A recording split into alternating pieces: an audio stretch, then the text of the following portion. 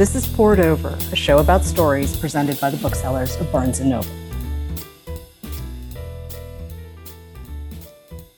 I'm Miwa Messer. I'm the producer and host of Poured Over, and I'm so excited that David Levithan is here today. A lot of you might know him as a writer. Some of you might know him as an editor. And we're going to have a really big conversation about both of those things. But Boy Meets Boy was originally published in 2003. I know. God, how have the years passed? I thought it was 2003, David. Yeah.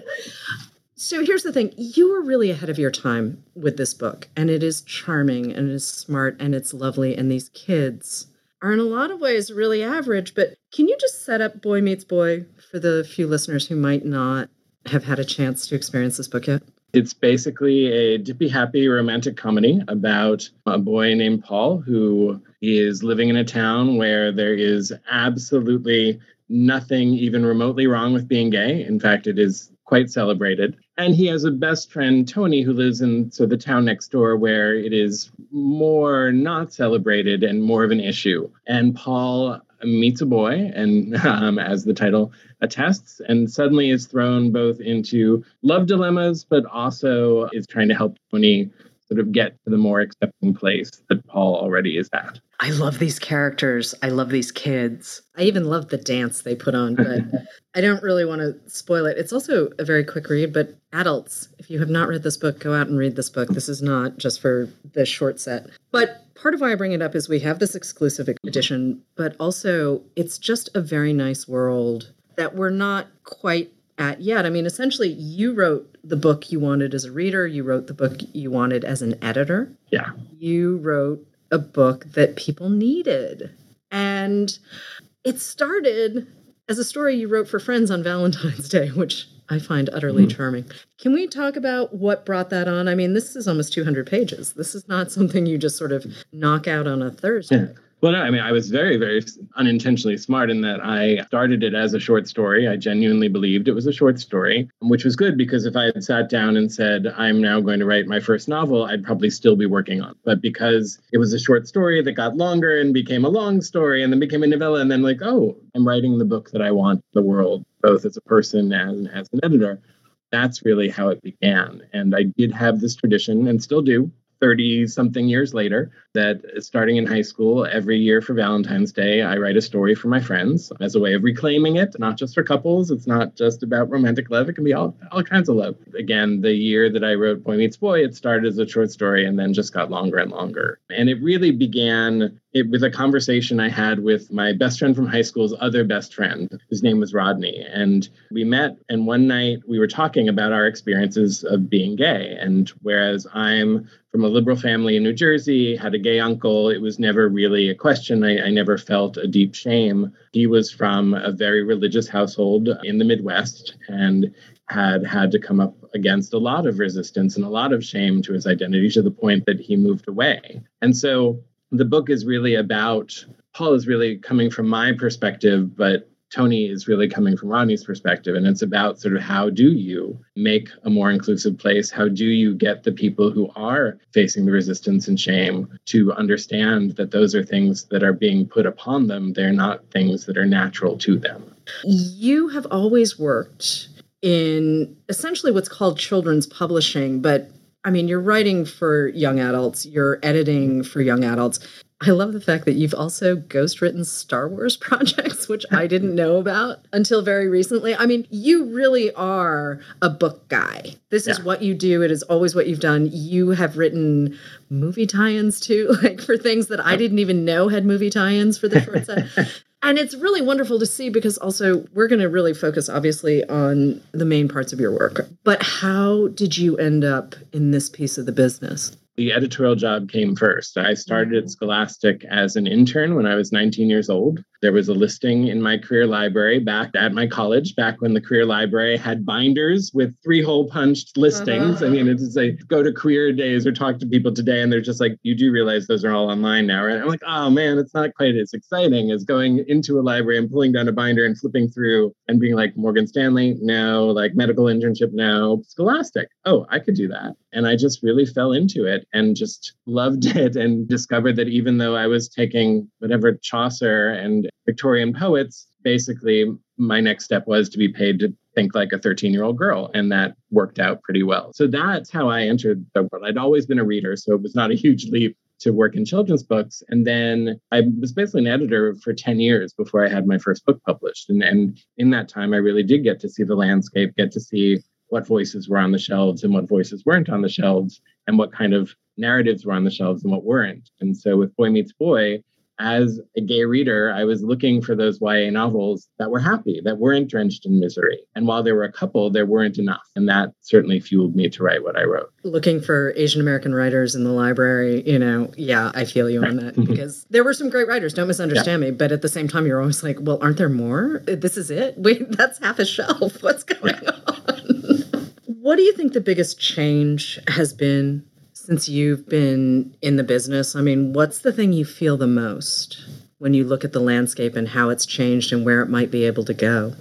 I would have to say it is the more inclusive voices and the extreme broadening of voices that are part of the literature. That, again, that comes from the success of the literature. It is the power of the Hunger Games and Twilight and Harry Potter that allows us to broaden the way that we did. But if you look at the shelves now versus 2003, when my first book was published, or whatever, in the 80s and 90s when I was a YA reader, it is so demonstrably different. And I think that now YA is predicated on having the diversity of voices, not just something that is not central to the mission. It is absolutely central to the mission. And I think the literature reflects that. And I think what that does is it inspires a whole lot of people who ordinarily wouldn't have thought, oh, I want to write a YA novel. Now that's where they go first. They loved it as a reader. And then when they hit their 20s, they're suddenly writing YA. And there's no debate about it that we are the port of entry for their literary career. What do you love most about the work that you do as a writer and as an editor? I mean, I'm treating them as sort of separate things. I realize they are siblings. They are two halves of a whole. They are ultimately different disciplines. The thing that is in common is it is just getting stories out into the world that I want to be out in the world. And certainly I, as a writer, there are things that mean a lot to me that I want to be out in the world. But I also know that there are only a few of those that I myself can write. And I'm in this amazing position where I get to bring people into the fold to write all the stories I want to be there, but I know I am not the right person to write. That is certainly the commonality, is just thinking about the reader, thinking about sort of having this consciousness of sort of what the teen reader needs right now and trying to address that. And then I think where it diverges is that when I'm working on my own stuff, again, it is totally, I'm in my own head, I'm in my own voice, I am thinking as me. And then when I'm editing, it's like acting. I am taking on the cloak of the voice of the author and not making them sound like me, but instead making them sound like the best possible versions of themselves. When you're talking about this thing you just mentioned about what teen readers need now, we're not talking about something that shifts every 6 months. I mean, we are sort of talking about this gentle rolling change that happens over time. But what is it that kids are looking for first? And I have to say, I'm asking this question with a bit of a smile on my face because I'm pretty sure I know what the answer is going to be. But I think it's a really important point to make, that kids know what they're looking for. They know what they want. Yeah. What I have found, I always reduce it down to the phrase emotional truth, that YA readers, they want something that feels true to them. It does not have to be their own experience. I think there is something that is extraordinary about when something feels emotionally true and you relate to it. But also it feels emotionally true, but it's something that's happening to other people in your life or other people in the world. I started an imprint push at Scholastic that was all first-time authors writing for teenagers. And we actually did surveys. I went to schools and talked to them about what do you like in books. And it was fascinating because the word that came up the most was real. They wanted it to be real. And what was interesting is they applied that to Harry Potter. They applied that to a horror novel. Like, it wasn't real that it has to be realistic. It had to be real that they felt like while they were reading it, that these were real people doing real things with real emotions. And I think that YA at its best does absolutely tap into that. Who were you as a teenage reader? I was a middle-aged woman as a teenage reader. I loved Alice Hoffman, Ann Tyler, Margaret Atwood. I don't know where this came from. I don't wish. I mean, again, it would be great to be like, I loved Salinger and Jack Kerouac, but honestly, Ann Tyler was my jam. So that was where I was. And again, this was in the late 80s, so there wasn't thriving YA literature. There were some great books coming out, but there was not enough to sustain a voracious reader like myself. Boy Meets Boy, obviously, kids are not running around with cell phones. And I really, it was such a nice sort of step back because, I mean, and I say this as someone who carries 2 phones. It was really nice to not be able to Google something or find directions immediately. It really does force these kids to be creative when they're speaking to each other, which I found very nice. But I bring up the tech piece for a couple of different reasons. I mean, obviously, we're in a moment where we've been able to build community in a lot of ways because of tech and the fact that a kid in Wyoming can talk to a kid in Cleveland. There's a bigger sense, I think, of what is out there in the world. And we're also, obviously, as a result, seeing a lot of backlash because we've been able to build communities. And in some cases, they're intersectional communities. In other cases, we've been able to do what we can. What do you think the biggest change would be for Paul and Noah and Kyle and Joni and all of these kids, Tony? If you were to set Boy Meets Boy now, how does that change the story? How does that change them? It's an interesting question. I mean, again, I think the conversations would largely still be had. They'd just be different.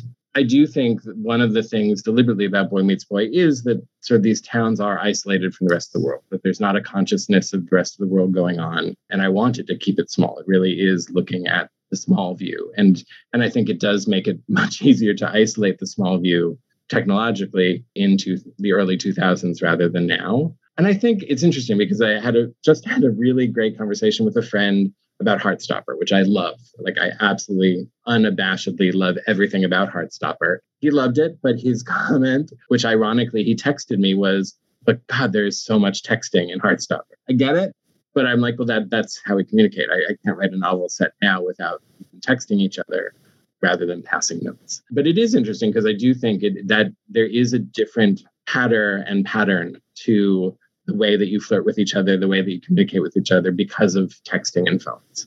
Again, if I were rewriting Boy Meets Boy now, again, I think the banter would still be there, but some of the banter would probably happen later at night with the two of them in their respective bedrooms texting each other rather than having to actually be present in order to do it. And I do think there is something sweeter about them having to be present. Boy Meets Boy starts with an idea. Here's the story you wanted to read, the story you wanted to edit, the story you wanted to put out into the world. But I want to jump ahead a little bit. You have written how many books now? The pop quiz.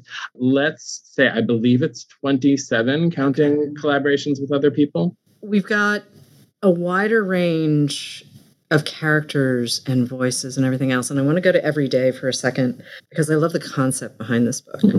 And I love the voice of this book. And you set up a really tricky thing for yourself, which I'm going to let you explain because I don't want to give something away by accident, but I love the concept behind this. I want to talk about this book, but I also want to talk about how this book started because it started with an idea. It started with a question. I mean, it's our premise and a question that the book is about someone named A who since birth every day wakes up in a different body and a different life and has managed to sort of float along and just sort of live life day by day because they know it's always going to change. But then in the first chapter, they meet a girl, Rhiannon, and suddenly risk making an attachment to somebody else. And suddenly that opens up all sorts of questions when suddenly you want to attach rather than disconnect. And so for me, the premise was change body every day.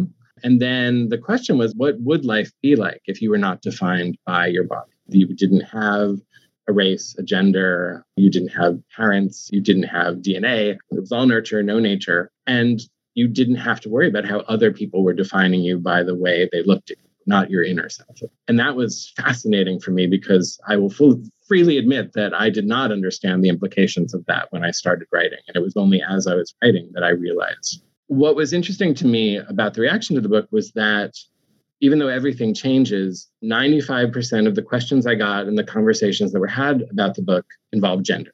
And again, the book came out 10 years ago now, or almost 10 years ago.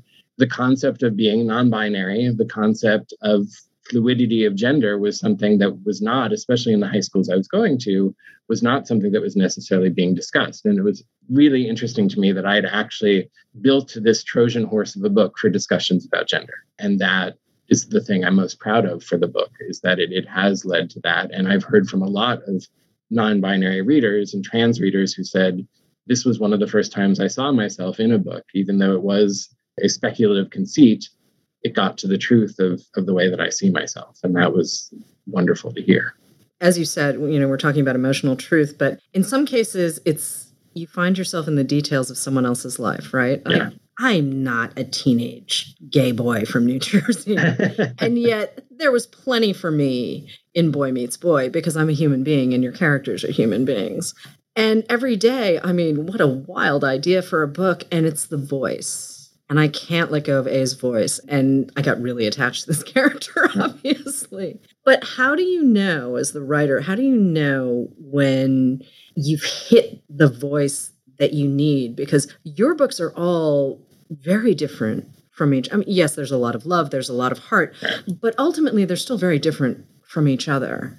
So how do you know when you found the right voice for that project? It's a great question because it is something I think about a lot. And I have a very strange writing. The expenditure of time that I spend writing a novel is very peculiar in that I will spend 6 months writing and rewriting the first 3 chapters just to get the voice, to understand what the foundation is. I'm a classic pantser of a writer. I don't outline. I don't necessarily know what the ending will be when I start, or sometimes I think I know the ending, does not end up being the ending. But for me, the thing I need the most is to know the character. And so I will do that.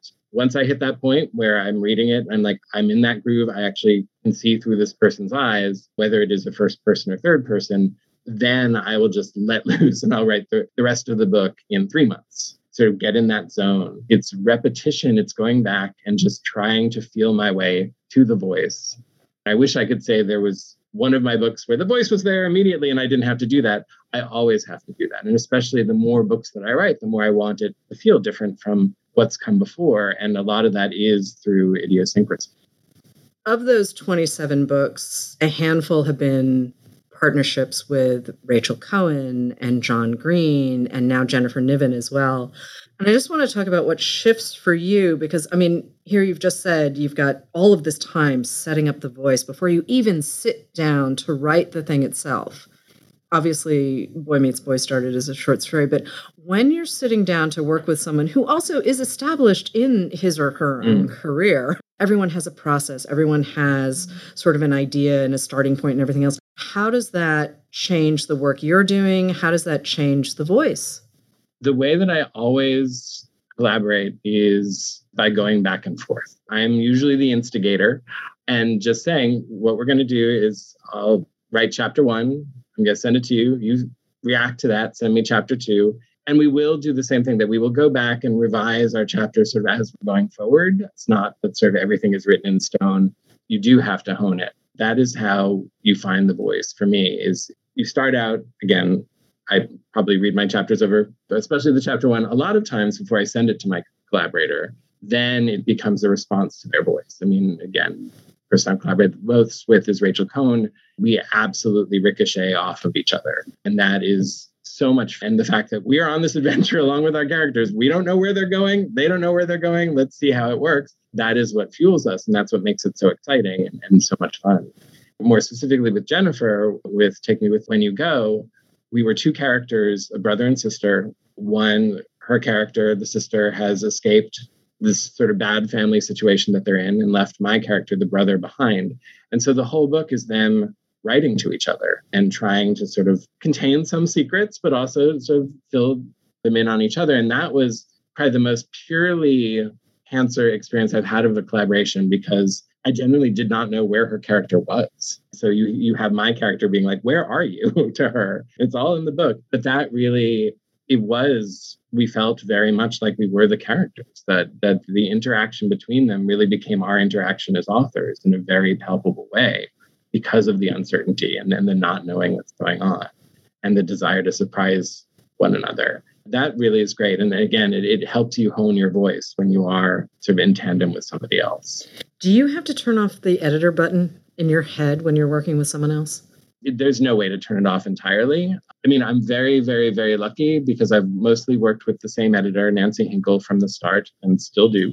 the editor in my head is her. It's not me. I know I always talk about obscure cultural references.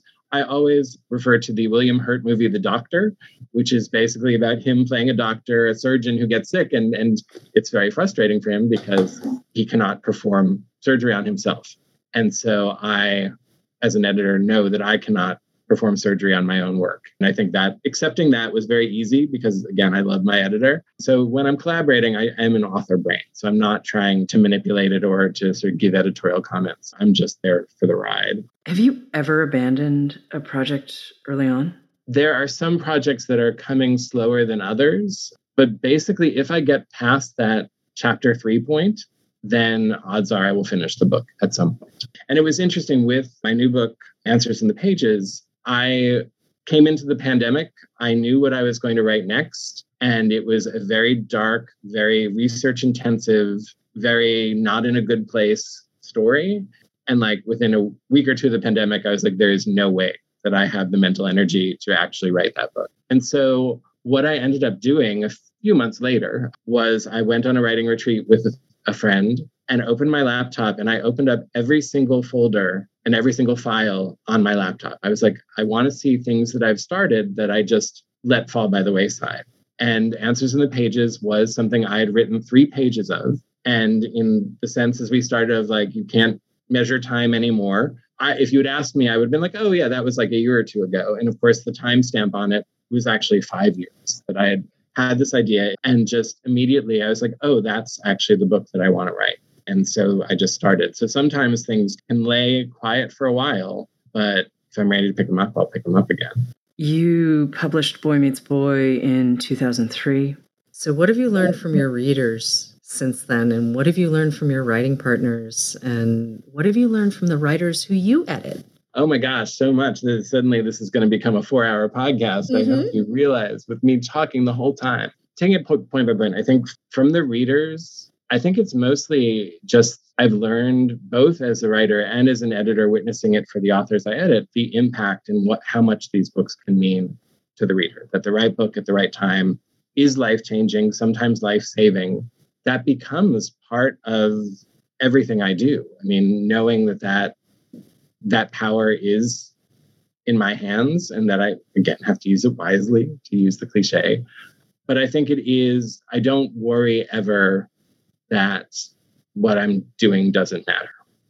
And I think when you approach something knowing that it matters, you do treat it differently and you give it the time that it needs. And I've had that luxury. And I think I've also learned, as you said, my books are very different sometimes. That Boy Meets Boy is a comic novel. My second book was in verse from 20 different points of view.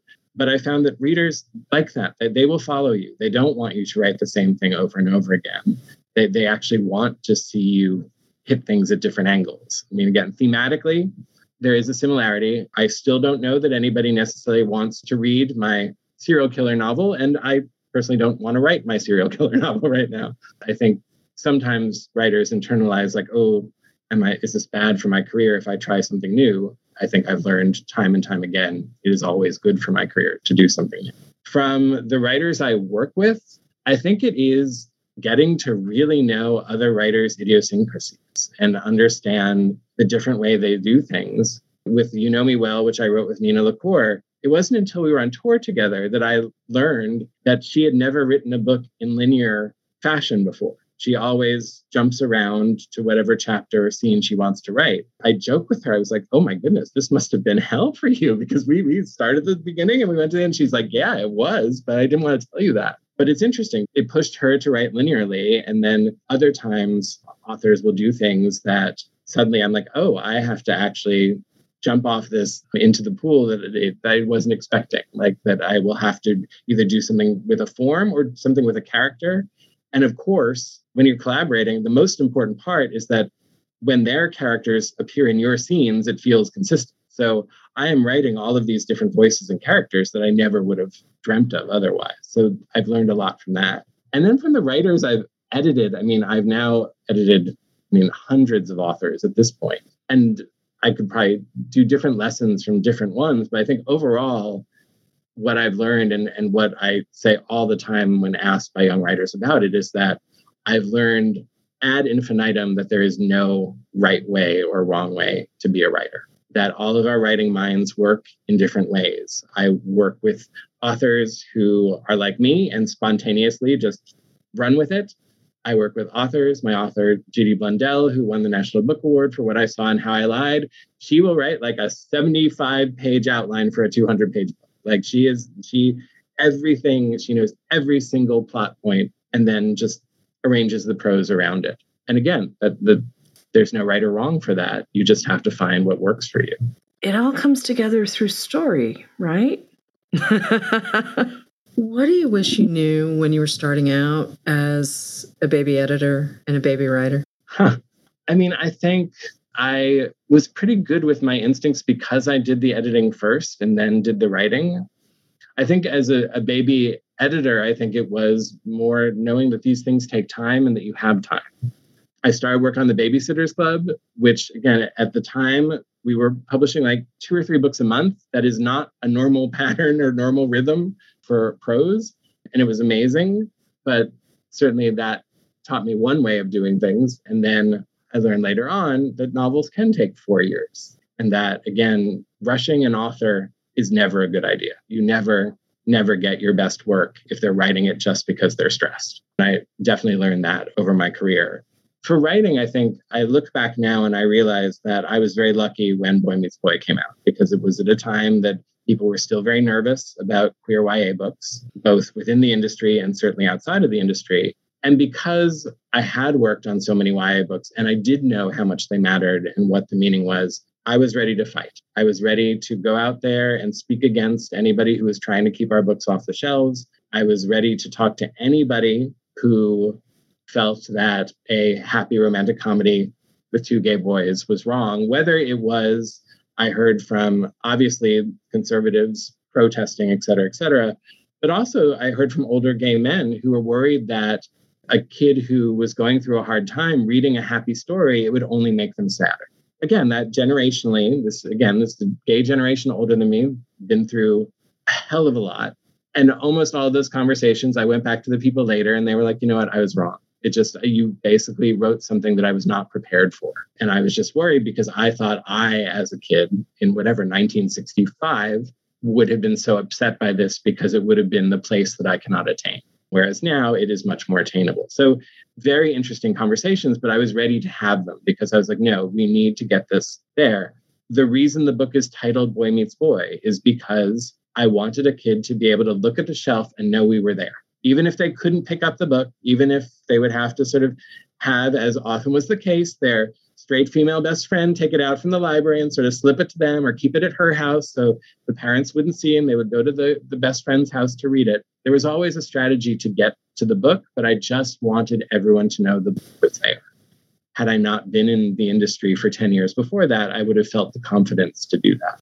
Yeah, representation really matters. And whatever you can find, wherever the comfort sits, it's really important. Books are really, I mean, and I say this as obviously a kid who grew up reading a lot because you don't end up being a bookseller right.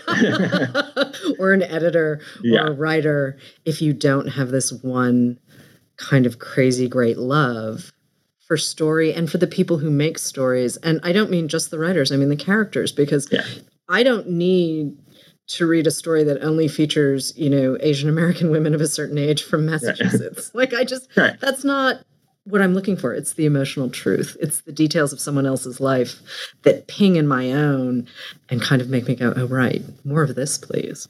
Yeah. And I think even if we're not reading those books with our own identity all the time, we want to know that they're there. We want to know that anyone who wants to find them can find them. And again, now that is so much more the case than, again, it was 19 years ago.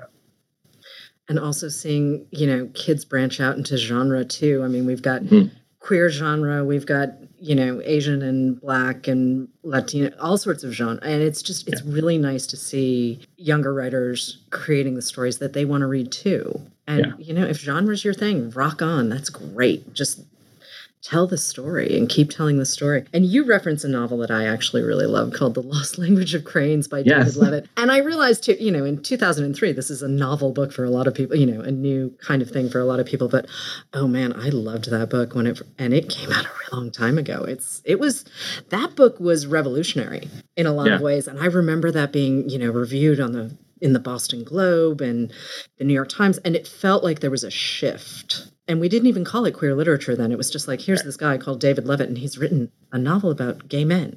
People were talking about it in circles that weren't necessarily just queer. And it was really kind of exciting. And then all of a sudden you had Alan Hollinghurst coming right behind it.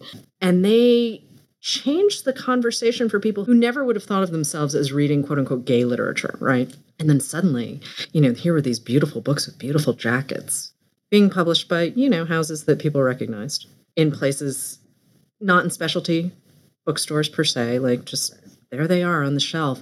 And you can sort of start to see the progress. And it was really kind of exciting. But to see the energy that's going into YA publishing right now is just, it's so good. Yeah.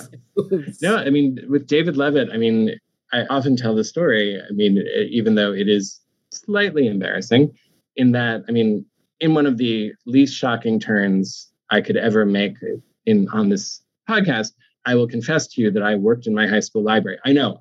Who can believe that I did that? But I will say they brought in Family Dancing and Lost Language of Cranes to the high school library. The embarrassing part is I picked them up because his name was so similar to mine. I was like, well, who's this other David Levitt? To their credit, they did not hand sell it to me being like, hey, you seem to have a certain inclination. You might like this. I found it myself. I started reading it, and it was mind-blowing. It was just across so many. It was emotionally resonant. It was sexual, which was just like, oh, wow, okay, which I'd never read before anywhere close to that. And it opened so many doors to me as a person and to me as a writer without me fully understanding it in high school. Before I let you go, I do want to bring up music because obviously music is a huge part of you as a person. Colson Whitehead, for instance, only adds new songs to his playlist and then he mixes it as he's working on each book. I didn't know if he was creating playlists for each novel. And he's like, no, I just have this giant playlist. I spend a lot of time traveling and I have a crazy playlist and it's just one play and I just keep adding stuff to it. Yep. I recently added a lot of Nina Simone and Bud Powell and Marvin Gaye, which it's great, but it's a very specific listening experience. Yes. So when you're working on a new project, are you creating new playlists or are you just adding to a massive playlist and going from there? I am basically picking and choosing from my iTunes. Usually it's very specific to what am I writing today? Like what scene, what chapter am I in? Where do I want to start? And I'll just click play and then go. It's always playing. I have completely mastered the ability to have it playing and have it set the mood without me listening to it. I have friends who are like, I can't listen to songs with words while I'm writing because it interferes. And they're not going to interfere. They're wallpaper.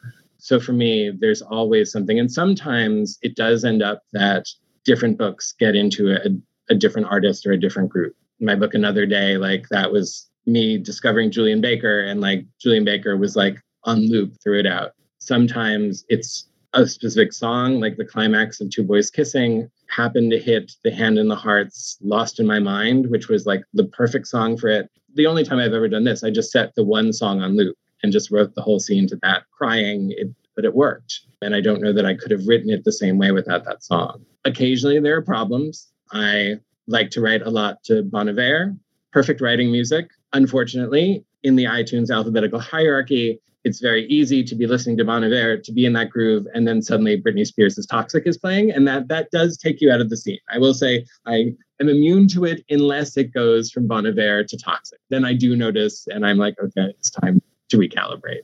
Okay, different kind of recalibration. When you think back on Boy Meets Boy, do you have a favorite moment? I can think of a lot of different points where you might say that that's your favorite moment. There's a lot of, I cannot stress enough that there's so much charm in this novel. But was there a moment that you just fell in love with your own book, or was there a moment that surprised you, or did Paul do something? I mean, I love just about every moment of that book, which I know is not a typical author thing to say. I will say, I mean, again, because I don't plan ahead, I'm just writing and see what happens. And because this was my first book, so it was the first time this had ever happened to me, and it has now happened numerous times since. I will say there's a moment where some characters are getting ready for the dance, and one of their sisters runs and gets a camera. And for whatever reason, I'm getting emotional even talking about it, which is strange, but like for whatever reason, that was like, I was not expecting that to happen. I was expecting to just send them off to the dance. But straight, whatever that came in, it was like it had become so real. And just this really quiet, tender moment of this extraordinarily secondary character running and getting a camera just because she wanted a picture of them. That really was one of the most meaningful moments in the book. And it is definitely not one of the most thematically meaningful moments of the book. And it's been interesting. When the book first came out, I got a beautiful letter from my friend Brian Selznick, a fellow queer author who had read it. And it was amazing because he too wrote in this letter, he's like, I don't know why, but there's this moment when the sister goes to get the camera that I found myself really moved. And I was like, okay, it taught me that a lot of the times those moments do translate, that the things that make me most emotional end up being the things that make the reader most emotional or touch them the most. Is love the thing that's going to save us? I think so. Yeah. I mean, I think love in the broadest sense. I'm not talking romantic love. I'm talking about not love romantic love. No, thing. I think that the feeling of connection, the feeling of community, I do think that is what's going to save us. And I do think that is the counterbalance to everything awful that is happening now. And it is the thing that gives us strength, is both the love of each other and the love of life itself. And I think that we are constantly having to create devices to remind people of that. And books are a great device for them. They're kind of perfect for that, actually. Yeah. What do you want listeners who may not have read you yet to know about you as a writer and your work? I think that it is hopeful and that it is never meant to be definitive. That one of the great things I love about, again, the evolution of my career is that a lot of the times at the beginning, I was the gay voice in the room, or I was the gay voice on the panel, or I was the gay voice on the shelf. And now it's laughable. I mean, now there are dozens of queer YA books coming out every week. In June, that's like 24 every week. It's amazing. So I think I definitely have something to say. And I think that it's been interesting because the more that I write, I feel that I'm starting to have more authority in my work because I've observed things for longer. So there is an evolution there. But again, I write my books to be part of the community of all the other books being written. I'm so proud that is usually how they are read. Yeah, that seems like a perfect place to end this show. David Levithan, thank you so much for joining us on Poured Over. Answers in the Pages was just out last month. That's your newest book. And also the BNN exclusive edition of Boy Meets Boy is out now. Thank you so much. Thank you for having me.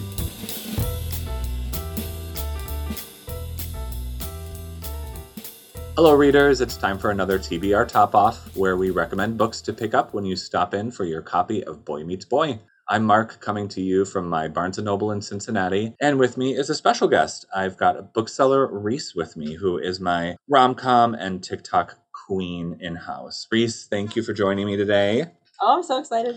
Yay, good. So we've got a few things to talk about. I'm going to go ahead and jump in because I've got a couple of books to cover. Are you cool with that? Yeah, go for it. Okay. The first one I want to talk about is a YA graphic novel series called Check Please by Ngozi Ukazu. This series is so cute. So it started as a webcomic. It is now available in paper form, and it is absolutely so charming. It's about a boy named Eric Biddle. He is a freshman in college and a new recruit to the school's hockey team. So Eric is a former figure skater champion. He is a hilarious vlogger. He is a fantastic baker. So mixing all of that up with a group of hockey bros proves to be a little bit of a challenge. But what unfolds is a really delightful and important story of friendship and acceptance, as well as a genuinely romantic love story. So if you want some Boy Meets Boy vibes mixed in with some Heartstopper vibes,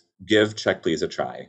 It's so ridiculously cute that you will probably get a cavity from reading it, but it is absolutely worth it. Plus, check out any interview with the author, and Ngozi Ukazu is so wonderful. And that is Check Please. Oh my gosh. It's so cute. It sounds cute. Yeah. I love the Heartstopper vibes. Yeah, I think that the Heartstopper phenomenon is still very potent right now. So I think people are hungry for just sweet, kind love stories. And Check Please just ticks those boxes so perfectly. Yeah, definitely. I also love like a sports romance, especially if it's queer. Yeah. I feel like those stories need to be told more. And my book is actually She Drives Me Crazy by Kelly Quinlan. Oh, nice. And so it's a bit of a sapphic rom-com. It's a YA book. And so I actually saw this on TikTok a couple months ago. I know it came out early in the pandemic, but I think it's picking up a little bit more steam recently. So it follows Scotty, who just lost a basketball game to her ex-girlfriend's new basketball team. And soon after, she also gets into a car accident with her nemesis. The nemesis being Irene, who is the head cheerleader. So it's a jock and a cheerleader, sounding pretty familiar. So Scotty starts giving Irene rides to school while her car's in the shop. And after overhearing from a little birdie that Irene also likes girls, Scotty comes up with a plan. So she's going to pay for Irene's car repairs if Irene acts like Scotty's devoted girlfriend. Nothing could go wrong, obviously. Oh, obviously. Yeah. So the tropes in this book are enemies to lovers, fake dating, the one bed trope, some pining. And I normally hate the miscommunication trope. It's normally the worst. But in this book, I think Quinlan does an amazing job of adding the teen angst and kind of coming to terms with who you are and a bad relationship and kind of meshing it all together in like this perfect like 80s rom-com, but making it sapphic.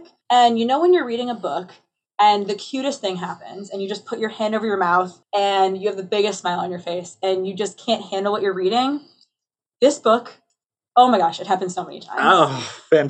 But yeah, so that is She Drives Me Crazy by Kelly Quinlan. That is delightful. Thank you. That's so perfect. It was so cute. I love a sapphic romance, and a YA sapphic rom-com just can't go wrong. Yeah, for sure. So I do have one more that I want to throw into the mix. This one kind of broadens the spectrum to hit as many facets of queer culture as possible in a YA book. And it is a collection called All Out, the no longer secret stories of queer teens throughout the ages. It's edited by Sandra Mitchell, and it features a lot of fantastic YA authors. You've got Sean David Hutchinson, you've got Mackenzie Lee, you've got Cody Keplinger, a ton more. So the concept of the book is to tell historical fiction stories starring queer characters. It's this beautiful way to solidify a past where queer figures live and thrive, which you don't really get to see very often in historical fiction. And I really love the idea of inserting these stories as if they've always lived there. You'll meet an artist in 1600s Amsterdam who falls for his subject. You meet two girls in the 1700s in England who bond over serving royalty and then over, romantic things. You get a girl in conversion therapy in 1500s Spain. So it runs the gamut. You even get two girls falling for each other after going to a memorial for Kurt Cobain in the 90s. It hits all the marks. It's really, really beautiful. The stories are playful, they're tender, they're compassionate, and I really urge readers to check out All Out by Sandra Mitchell. So cute. Yeah, I love how it's telling stories that have always existed, but have been overshadowed. Exactly. I think it's just a necessary thing. And I love the idea of queer fiction becoming a huge powerhouse in culture. I think it is overdue, but I will welcome it. Better late than never. Oh my gosh, I love that. Absolutely. That's all we've got for today. Thank you so much for listening to Poured Over. Please rate and subscribe so you never miss an ep. And follow us at Barnes & Noble. I'm Mark. You can follow my fantastic home store at BN Westchester or pop onto my Instagram at bookmark79. And you can follow me on Instagram at Reese, RHYS, with her books. I love that. So good. Reese, thank you so much for joining me. It's been a blast. I can talk to you about books all the doodad. Oh my gosh, the feeling's mutual. Thank you. Take care, everybody. Happy reading. Poured Over is a Barnes & Noble production. The show is available on Apple, Spotify, and Stitcher. Please rate and review us wherever you listen to podcasts.